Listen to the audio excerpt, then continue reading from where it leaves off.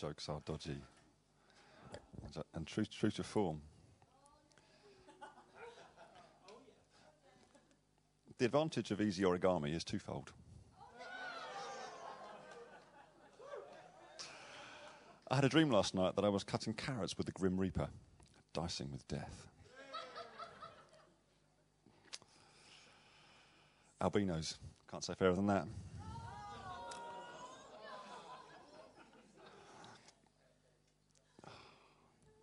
I saw this advert that said, television for sale, £1, volume stuck on full. I thought, I can't turn that down.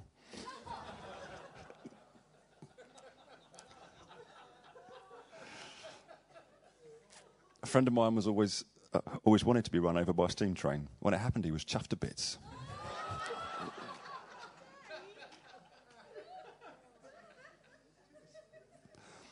My mate said to me, can you tell me what you call someone who comes from Corsica? I said, of course I can.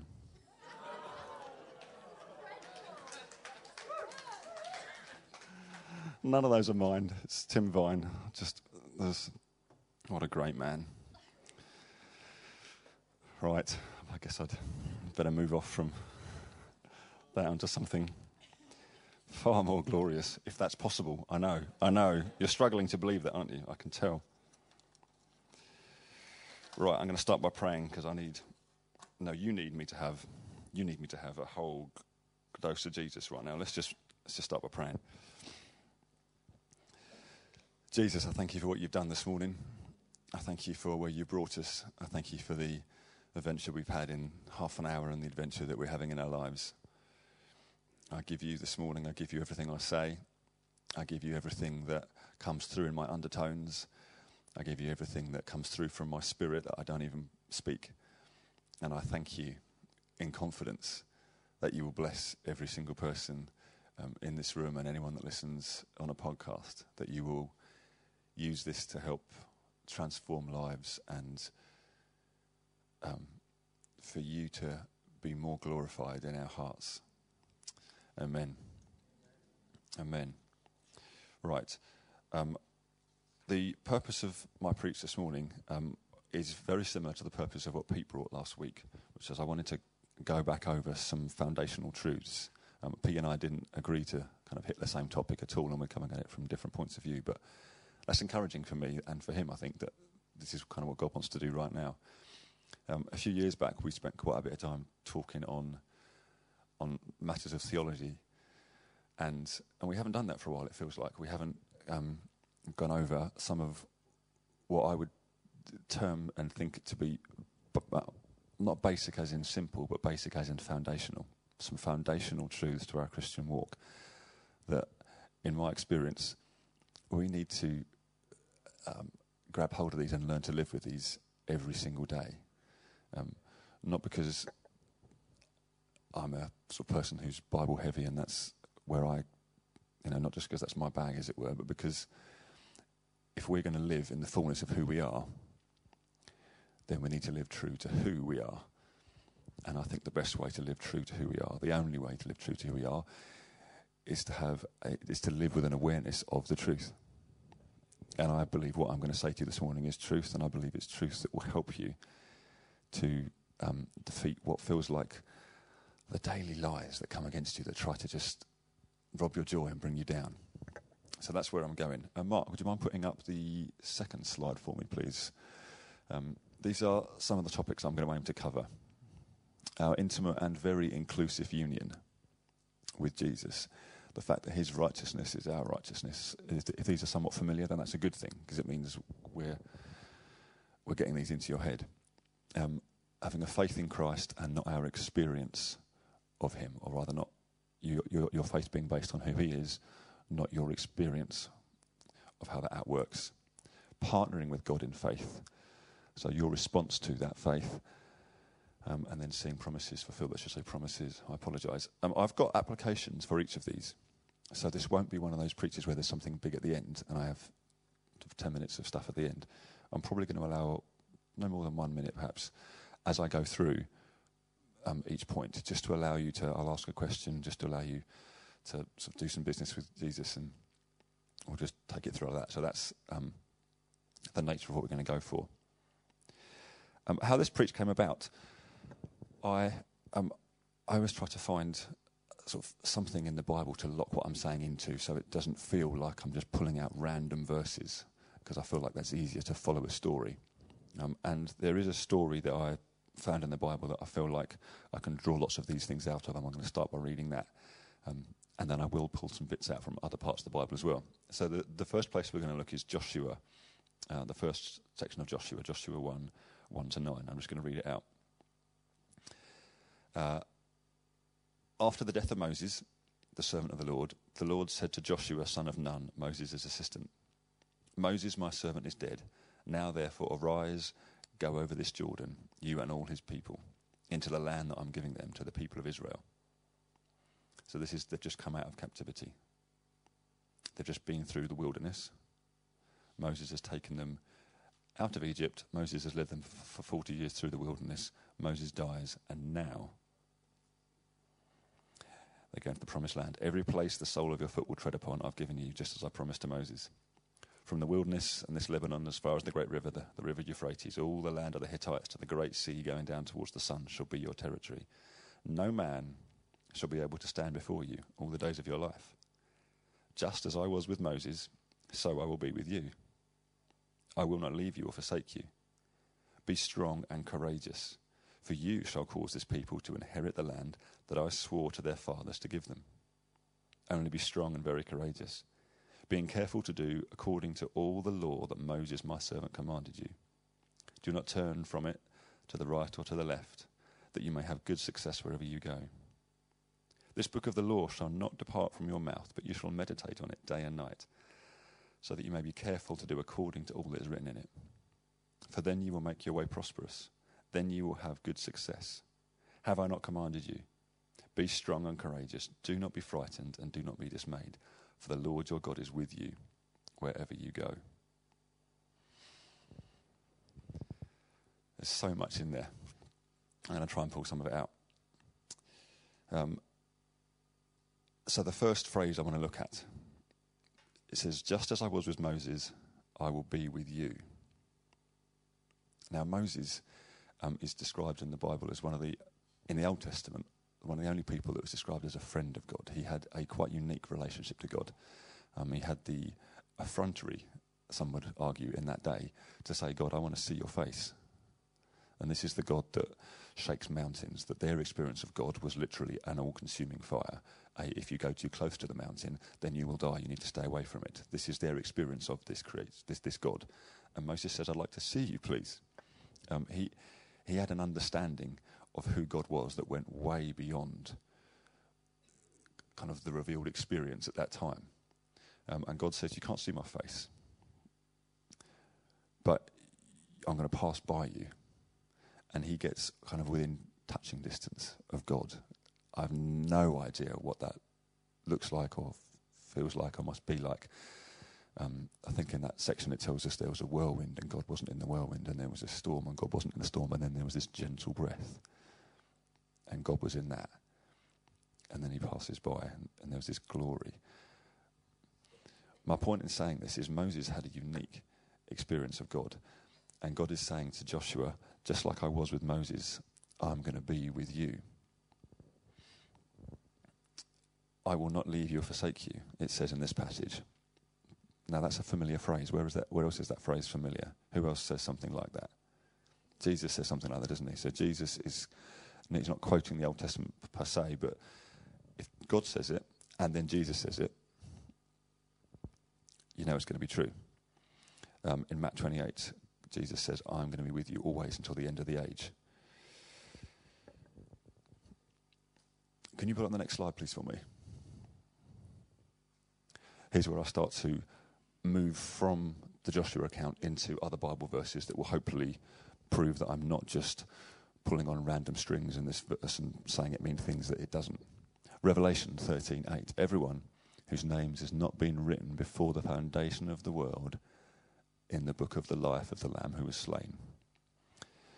What this is saying here is that Jesus was slain before the foundation of the world, and your name was written in his book before the foundation of the world. Ephesians, He chose us in him before the foundation of the world to be holy and blameless in his presence. John Crowder has a phrase, you were saved in Jesus long before you fell in Adam. Original sin is nonsense. Original Christ is truer. Does that make sense? We're told in classic Christian circles that original sin is like the truest thing about us, and Jesus had to come and rescue us from that. Actually, before the foundation of the world, you were chosen to be holy and blameless. Next slide, please.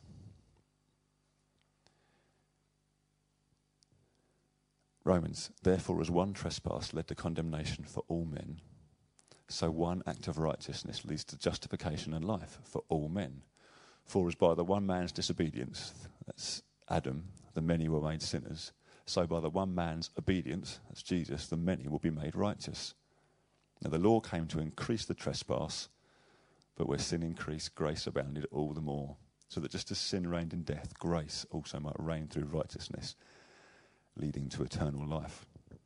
So we're starting off with, before the foundation of the world, you were in Christ. You were holy and blameless before the foundation of the world. Before you ever sinned, you started off as holy and blameless. Then we're saying that although Adam's trespass led to condemnation for all men, a greater truth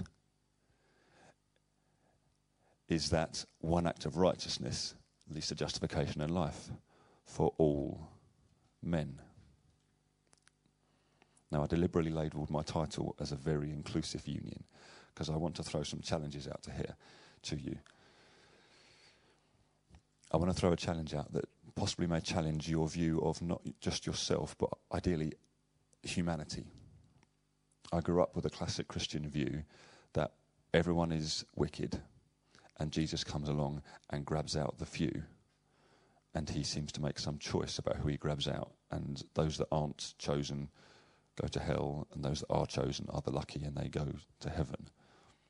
As if sin is the more powerful thing. As if sin tarnishes everybody, sin paints everybody black, and then Jesus picks a few and paints them white. And that's the view I grew up with. And I struggled with this because I've always thought, but that doesn't make sense. How can that makes sin more powerful?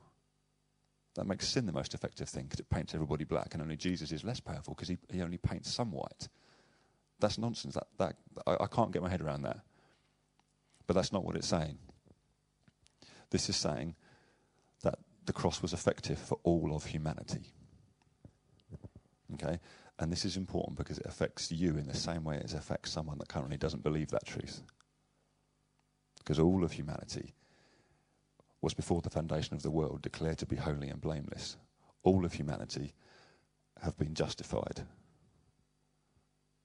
by what Christ did.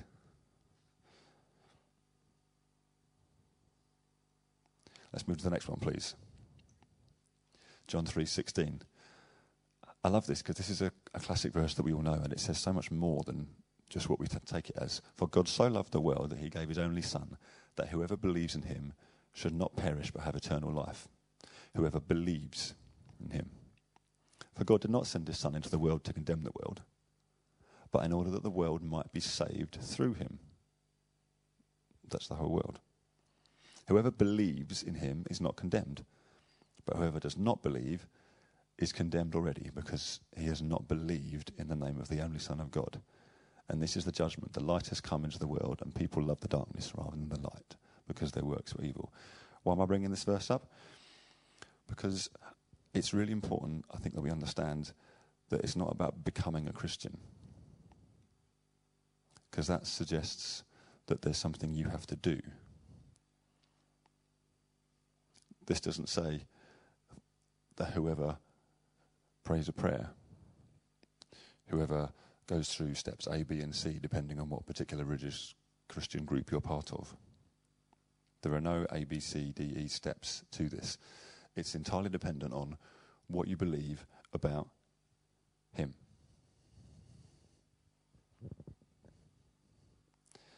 that means, in my opinion, and there are people that think exactly the opposite to me, and they may also be right. I mean, genuinely, I can't complain. I can't say that I am right. This is my personal belief, and I will share with you what I believe. You will find people that you may speak to on the internet that believe exactly the opposite. They also may be right. Your job, as our job, is to accept both without judgment, but come to whatever place of faith you personally feel and not divide on this issue. Does that make sense? I don't mind if you believe what I believe or not, but I don't believe it's okay to be offended by what I say, because I mean no offence in what I say. Does that make sense? So, agree with me or not, this is my point of view. But don't fall out with me, because I have no desire to fall out with you over this. But I believe that this means that there's no such thing as a Christian or a non-Christian, because it's all been done for them, for all of humanity. There are those that live in the good of it because they choose to believe, and there are those that aren't aware of what has already been done for them because they choose not to believe. And that is a dramatic difference. There's no hoops you have to go through as humanity to get to Christ, because Christ has already come to you. This is why we can have something that's called good news, because we're not telling people, well, let's move on, let's have the next one, because this kind of says what we are doing. Because of what we've just talked through, we regard no one according to the flesh. Where does that come from? 2 Corinthians. For the love of Christ controls us, because we've concluded this, that one has died for all. Again, this is why I said this is a very inclusive union. There's lots of alls and manys coming through here. Therefore, all have died. I'll just let that sink in. One has died for all. Jesus died for all of humanity. Therefore, this is saying all of humanity has already died.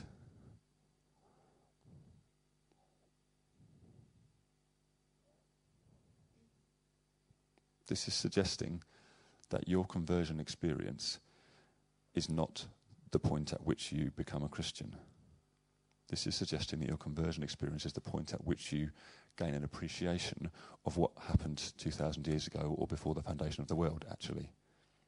All of humanity here died in Christ. When Christ died on the cross, he died for all, that those who live might no longer live for themselves, but for him who for their sake died and was raised. From now on, therefore, because we believe that all have died, we regard no one according to the flesh. We can't view humanity as fallen anymore. If this is true, I can't look on a non-believer as anything other than someone who has died with Christ, been raised up with Christ, purer and holier than they could ever imagine, but they just don't know it yet. That seems to be what this is suggesting. We can't regard anyone according to the flesh. Even though we once regarded Christ according to the flesh, we regard him thus no longer. Therefore, if anyone is in Christ, he is a new creation. The old has passed away, died, dead, buried. That's what baptism is symbolic of. We're baptized as a symbol of into the water, into the grave, out again, out of the grave, as happened to Jesus. It's symbolic of the fact that the old died, the new comes back. All this is from God. He did it all. Who through Christ reconciled us to himself and gave us the ministry of reconciliation. Now this is therefore why we evangelize. We have a ministry of reconciliation. We have a ministry that says in Christ God was reconciling the world to himself, not counting their trespasses against us, and entrusting to us the message of reconciliation. We are ambassadors of Christ, God making his appeal through us.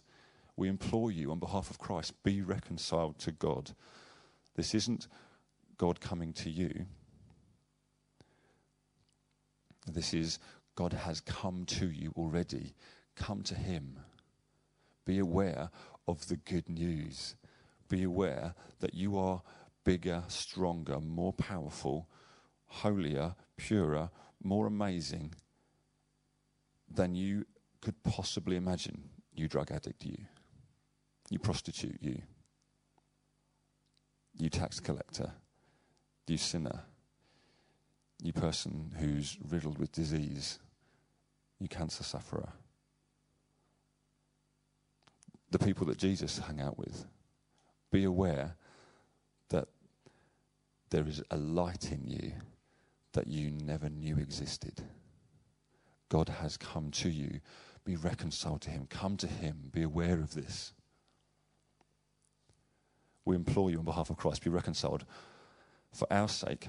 And I've gone through this verse a couple of times at least, but I'm going to go through it again because this is one of my favourite verses in the whole Bible. For our sake, he made him, Jesus, to be sin, who knew no sin. He knew no sin. Jesus was not sin, but God made him to be our sin. So that in him, in Jesus, we might become the righteousness of God. You can put the next slide down for me. And the next one, sorry.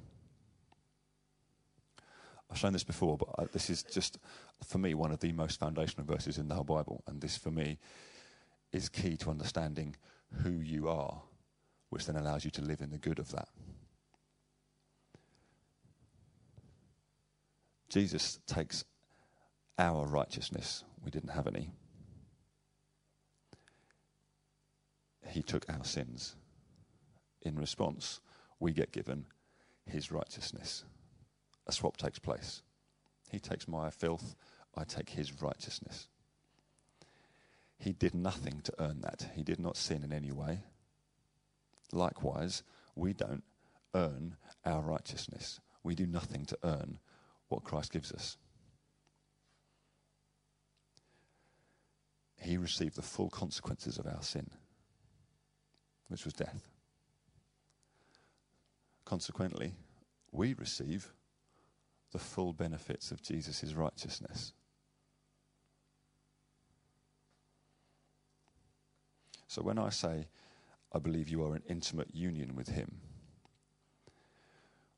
what I'm saying is that you are fundamentally a new creation. That you are as holy and as blameless as you can ever and will ever be right now. That your sin, were you to commit any, and you don't have to, will never separate you from God, because your sin is not your identity. It is an external act that you may choose to commit because you have forgotten that you're not a sinner. Because you've believed a lie about what the best course of action might be. Because you've forgotten your identity, which is the purpose of this preach, to remind you of who you are. What I'm saying is that Jesus lives in you. That there is now no you separate from Jesus. You can't define you and not include Jesus in that sentence. You can't come across a situation where you don't have the full power of heaven at your disposal.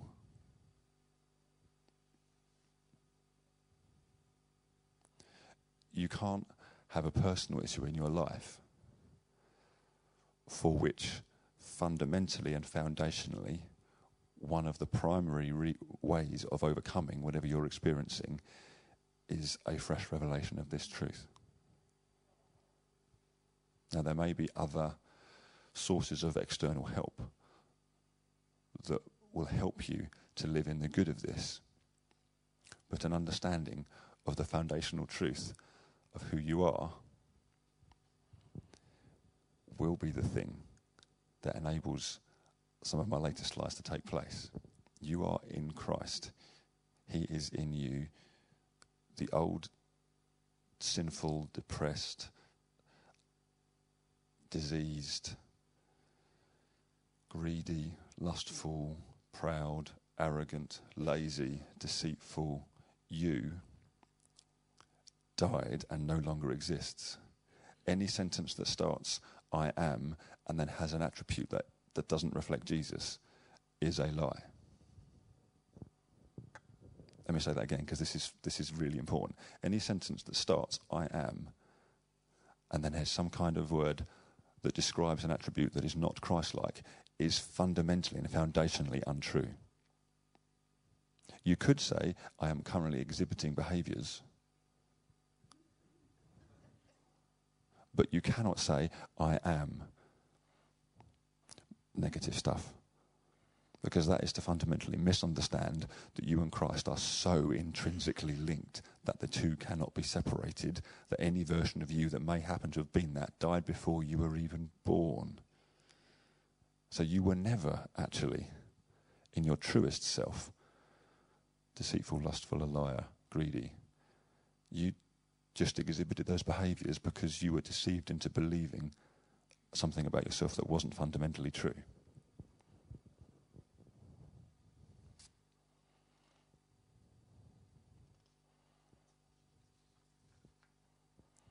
So when Jules got us to sing a song this morning saying, I am strength, I am hope, I am power, I am peace, a voice for the nations, a change for the world, that wasn't arrogance. That was a woman who understands her identity.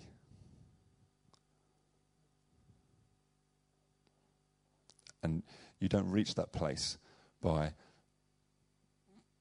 anything other than appreciating the truth and letting it wash over you. Now, I started off this morning, because of the lies that I deal with in my life, not experiencing that place. Just be honest for 1 minute. I entered this morning's meetings not experiencing that place of freedom. I entered this morning's meeting with this big cloud over me of lies that I was struggling to let go of. And honestly, I found it difficult. I couldn't reason my way out of that. And I'm someone that loves the truth, and I couldn't I couldn't talk myself out of that. But I found in the worship, as I was just starting to sing in tongues, that it felt like, and I'll just say this because this might be helpful, and if it's not, it doesn't apply to you. I felt like I went from a place of just talking in tongues like this. God, I have nothing, but take what I have. And then as I spoke in tongues, as my spirit strengthened itself, I went from a place of humility and kind of, I've got nothing, but not hopelessness, to, my goodness, I stand in the seat of the person who has 1 foot on Mars and 1 foot on Saturn. My word, I kind of feel like you're this unstoppable force. And I went through that transition as Holy Spirit did it for me. So sometimes you have to speak to yourself. But sometimes you just have to sing out my soul and let Holy Spirit do it for you. And you'll have your own versions of how you stir yourself. But ending up in that place, goodness, I can change the world. That, I believe, is your inheritance. And it's if we were to live in that place through a revelation of truth, that I believe you would be the most fulfilled you that you could ever possibly imagine. And we would see kingdom advance in ways that we've not yet experienced. Because you're living with a revelation of who you have inside you, of who you are. That there isn't a circumstance that you come against where it's not even you have the answer, as in the answer's Jesus. Sorry, Mark, you're going through something. The answer you need is Jesus. He's over there. No. You have an understanding. I am the answer. Without any sense of arrogance. It's not like I have any power, but I carry Jesus. Wow. What if it wasn't? What if the solution to this problem wasn't, let me just pray for you, and then walk away because you're not quite sure what to do? And that kind of I feel like the answer should be Jesus because that's what I'm told in Sunday school, but I'm not quite sure what to do with that. How about if you had this understanding of your authority? Sickness, in Jesus' name, I command you to leave. Because you understood this truth. Application, just for 1 minute. Are there any lies that you are believing about yourselves or others? Have you thought they are, she is, he is just, or I am? Because if that sentence ends something other than that reflects Jesus, repent of believing a lie and declare the truth about that person or yourself. It's very simple. Okay? I'll give you 1 minute. Ask Holy Spirit just to help you. Very good. I'm going to move us on. In that passage I read in Joshua, it says, there's a phrase, being careful to do according to all the law. And it also says, this book of law shall not depart from your mouth.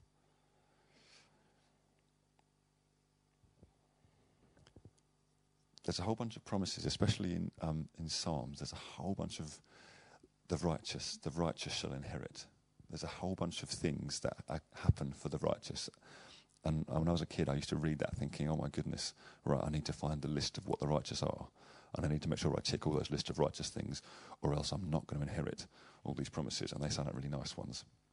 So I spend my life comparing myself to a list. And I believe that's utter balderdash. Because I can't be righteous. How righteous, how holy is holy enough? The only holy enough is 100% holy, and I can never get myself 100% holy. So either I strain my entire life and completely bust a gut and get depressed because I never quite attain this thing. I may as well accept defeat right now because I can never be holy enough. Or I understand that Jesus was holy enough. He is righteous, and because I'm in him, I get to inherit the promises because of what he did. But then we get told, but what about sanctification? Aren't we in the process of being sanctified? Isn't there a process we go through? No. There is no process that you go through to become holier. Anything that suggests otherwise is a misinterpretation of the biblical words that are used. Let's have a look. Can we move on to this slide here? John 17. For their sake I consecrate myself, this is Jesus speaking, and for their sake I consecrate myself that they also may be, it's the same word, sanctified in me, in truth. Now these words here are the same. Jesus is saying he consecrates himself, and the ESV, my version here, has chosen to use sanctify rather than consecrate because they think it makes more sense. It's exactly the same root Greek word with a slight difference in tense. Let me explain it. I consecrate. So we're all agreed that Jesus isn't making himself more holy. Yeah? He's not going through a process of holifying himself. This is an active tense. That means I is the active party. That they, it's us, may also be, same word, consecrated, sanctified. This is a passive tense here. This means they, us, we are the passive recipient, the inactive party in this consecration. It's also a perfect tense. Perfect tense in the English language and in the Greek language, is where it comes from, this particular verse, refers to an act that's already been done. So this is the passive perfect. You don't take part in it, and it's already been done. Sanctification. The same consecration, holiness that Jesus has, you have. But he did it, you receive it. He did it once, it's now done for you. Romans 15:16. Because of the grace given me by God to be a minister of Jesus Christ to the Gentiles in the priestly service of the gospel, so that the offering of the Gentiles may be acceptable, sanctified by the Holy Spirit. Not sanctified by your good efforts, sanctified by your effort, sanctified by a lifelong pursuit of righteous behaviour, sanctified by going to church, sanctified by etc., etc., by the Holy Spirit. 1 Corinthians, to the church of God that is in Corinth, to those sanctified in Christ Jesus, not those sanctified by a process, not those sanctified by I don't know where your boundary lies. Number of sins versus number of confessions versus number of repentances versus, I don't know. If you want to try this by yourself, you let me know how good you think good enough is. And then I'll point you to the Beatitudes, and I'll point you to the Sermon on the Mount, where Jesus was dealing with about the holiest people that have ever tried to do this walked. The Pharisees, the Sadducees, they made it their business to be as holy as they could possibly be. And he said to them, right, great, you've got the bar here. Boom, let's just shift it a little bit more. Let's prove to you that you can never, ever achieve sanctification, holiness by yourself. That's the whole point of Jesus. Don't read the Gospels thinking that what Jesus says in the Gospels is bizarrely kind of the gospel truth. As in, he's not lying, but he's not presenting the final word on the issue. His audience is primarily the Jews. He is primarily conversing with the Jewish establishment. Paul later on says a phrase, those who effectively are saved according to my gospel. Paul claims the right to define a version of the faith by which God will judge other people. Jesus came and brought uber law. Paul then brings a revelation of grace that Jesus did not introduce. But obviously Paul's version of the grace is based upon the character of Jesus, not what he said. You can get yourself so tied up in knots if you read the red words of Jesus in your red letter Bible as that is the things I must do. That wasn't the point of most of what he said. Some of it, yes. Some of it, no. And you have to be able to interpret what he's saying, who he's saying it to, and the purpose behind it. Okay? Don't judge yourself against the red letters in the book, because you will fall short every single time when you'll tie yourself up in knots. Yeah? Look to Paul, who had this revelation of Jesus. Acts, that they may receive forgiveness of sins and a place amongst those who are sanctified by faith in me. Again, sanctification is not a process. You can never be holier than you currently are, and you cannot tarnish your holiness. You do not have a white cloth that when you sin you stain it, and repentance washes it clean. That is not the case. That is not an analogy that is true.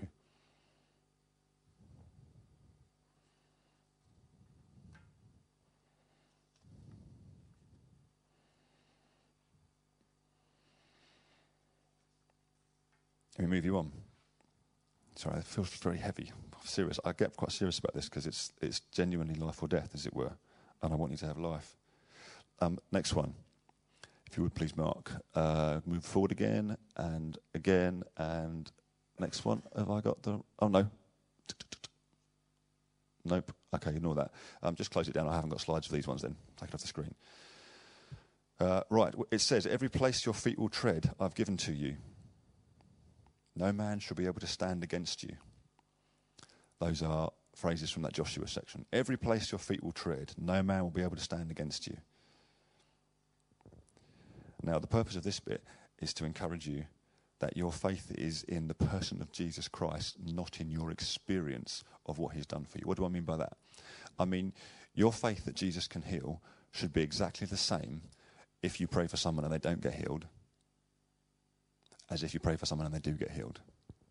Because if your faith is dependent upon your experience of it, then that's not faith in Christ. That's faith in your experience of it. And that's shaky ground. You can't stand on that. You can't change the world based on that. But for many of us, myself included, that's what we do. If we've seen the success, we're full of faith. If we haven't seen the success, we're shaky. If you read Like the famous faith passage in the Bible is in Hebrews 11. Just before that, Hebrews 8, 9 and 10 is all about what Jesus has done. The fact that he purifies us, the fact that he went into the holy place, the fact that he cleanses us from our sins. And then we get this glorious passage about all these heroes of the faith, and then this bizarre phrase at the end where we're told, now all these people that are being hailed as heroes, none of them received the promises that they wanted to see fulfilled. They weren't the big ministry people who see healing everywhere they go.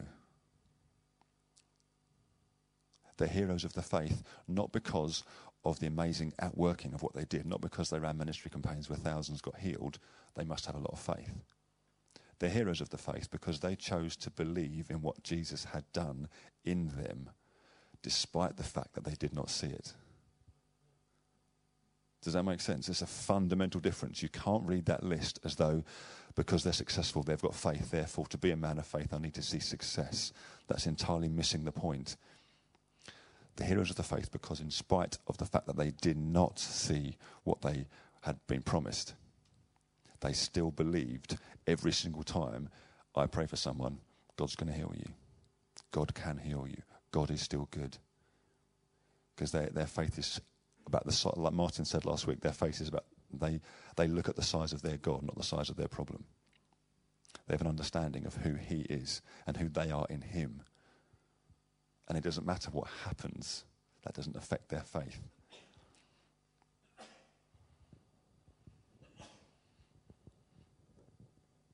Now this works itself out. Even this week, Jules and I had a conversation where she has a friend whose mum is suffering with MS, really painful MS. And Jules was speaking to her, and she had two issues. One was with the church and the religious nature of the church, and two was, her friend's mum. This friend had a problem with the church, and then two, this friend's mum had MS, and she can't believe in a good God. And Jules came away from that conversation, or in the instance, was saying things like, I don't have an answer. That kind of empathy of, I don't want to give you a glib Christian response. But then afterwards came away almost immediately and thought, hang on, but I do. Actually, if I'd remembered in that moment who I was, then she was the answer, potentially. I'm really sorry about your mum. I'm really sorry that's happening. Can I pray for you? Because I believe in a God that totally loves to heal. And there was a disconnection in Jules's head and heart in that minute between wanting to give empathy and sympathy and not a glib Christian response, but a forgetfulness of who she was. That, like I said at the beginning, she was the answer in that, potentially. And this girl's mum may not have been healed in that moment. But actually, we still step into the problems of this world with an answer, not an apology. Never with arrogance, but the world doesn't need an apology. The world needs us to change. The world needs power. The world needs love. And we have that. We are the conduit of that, but we forget it unless we remember who we are.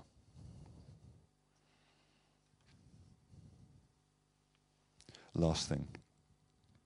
This is just a quick one. Israel had to go into the promised land that was promised to them generations before. But they didn't just sit back and say, God gave me a prophetic promise.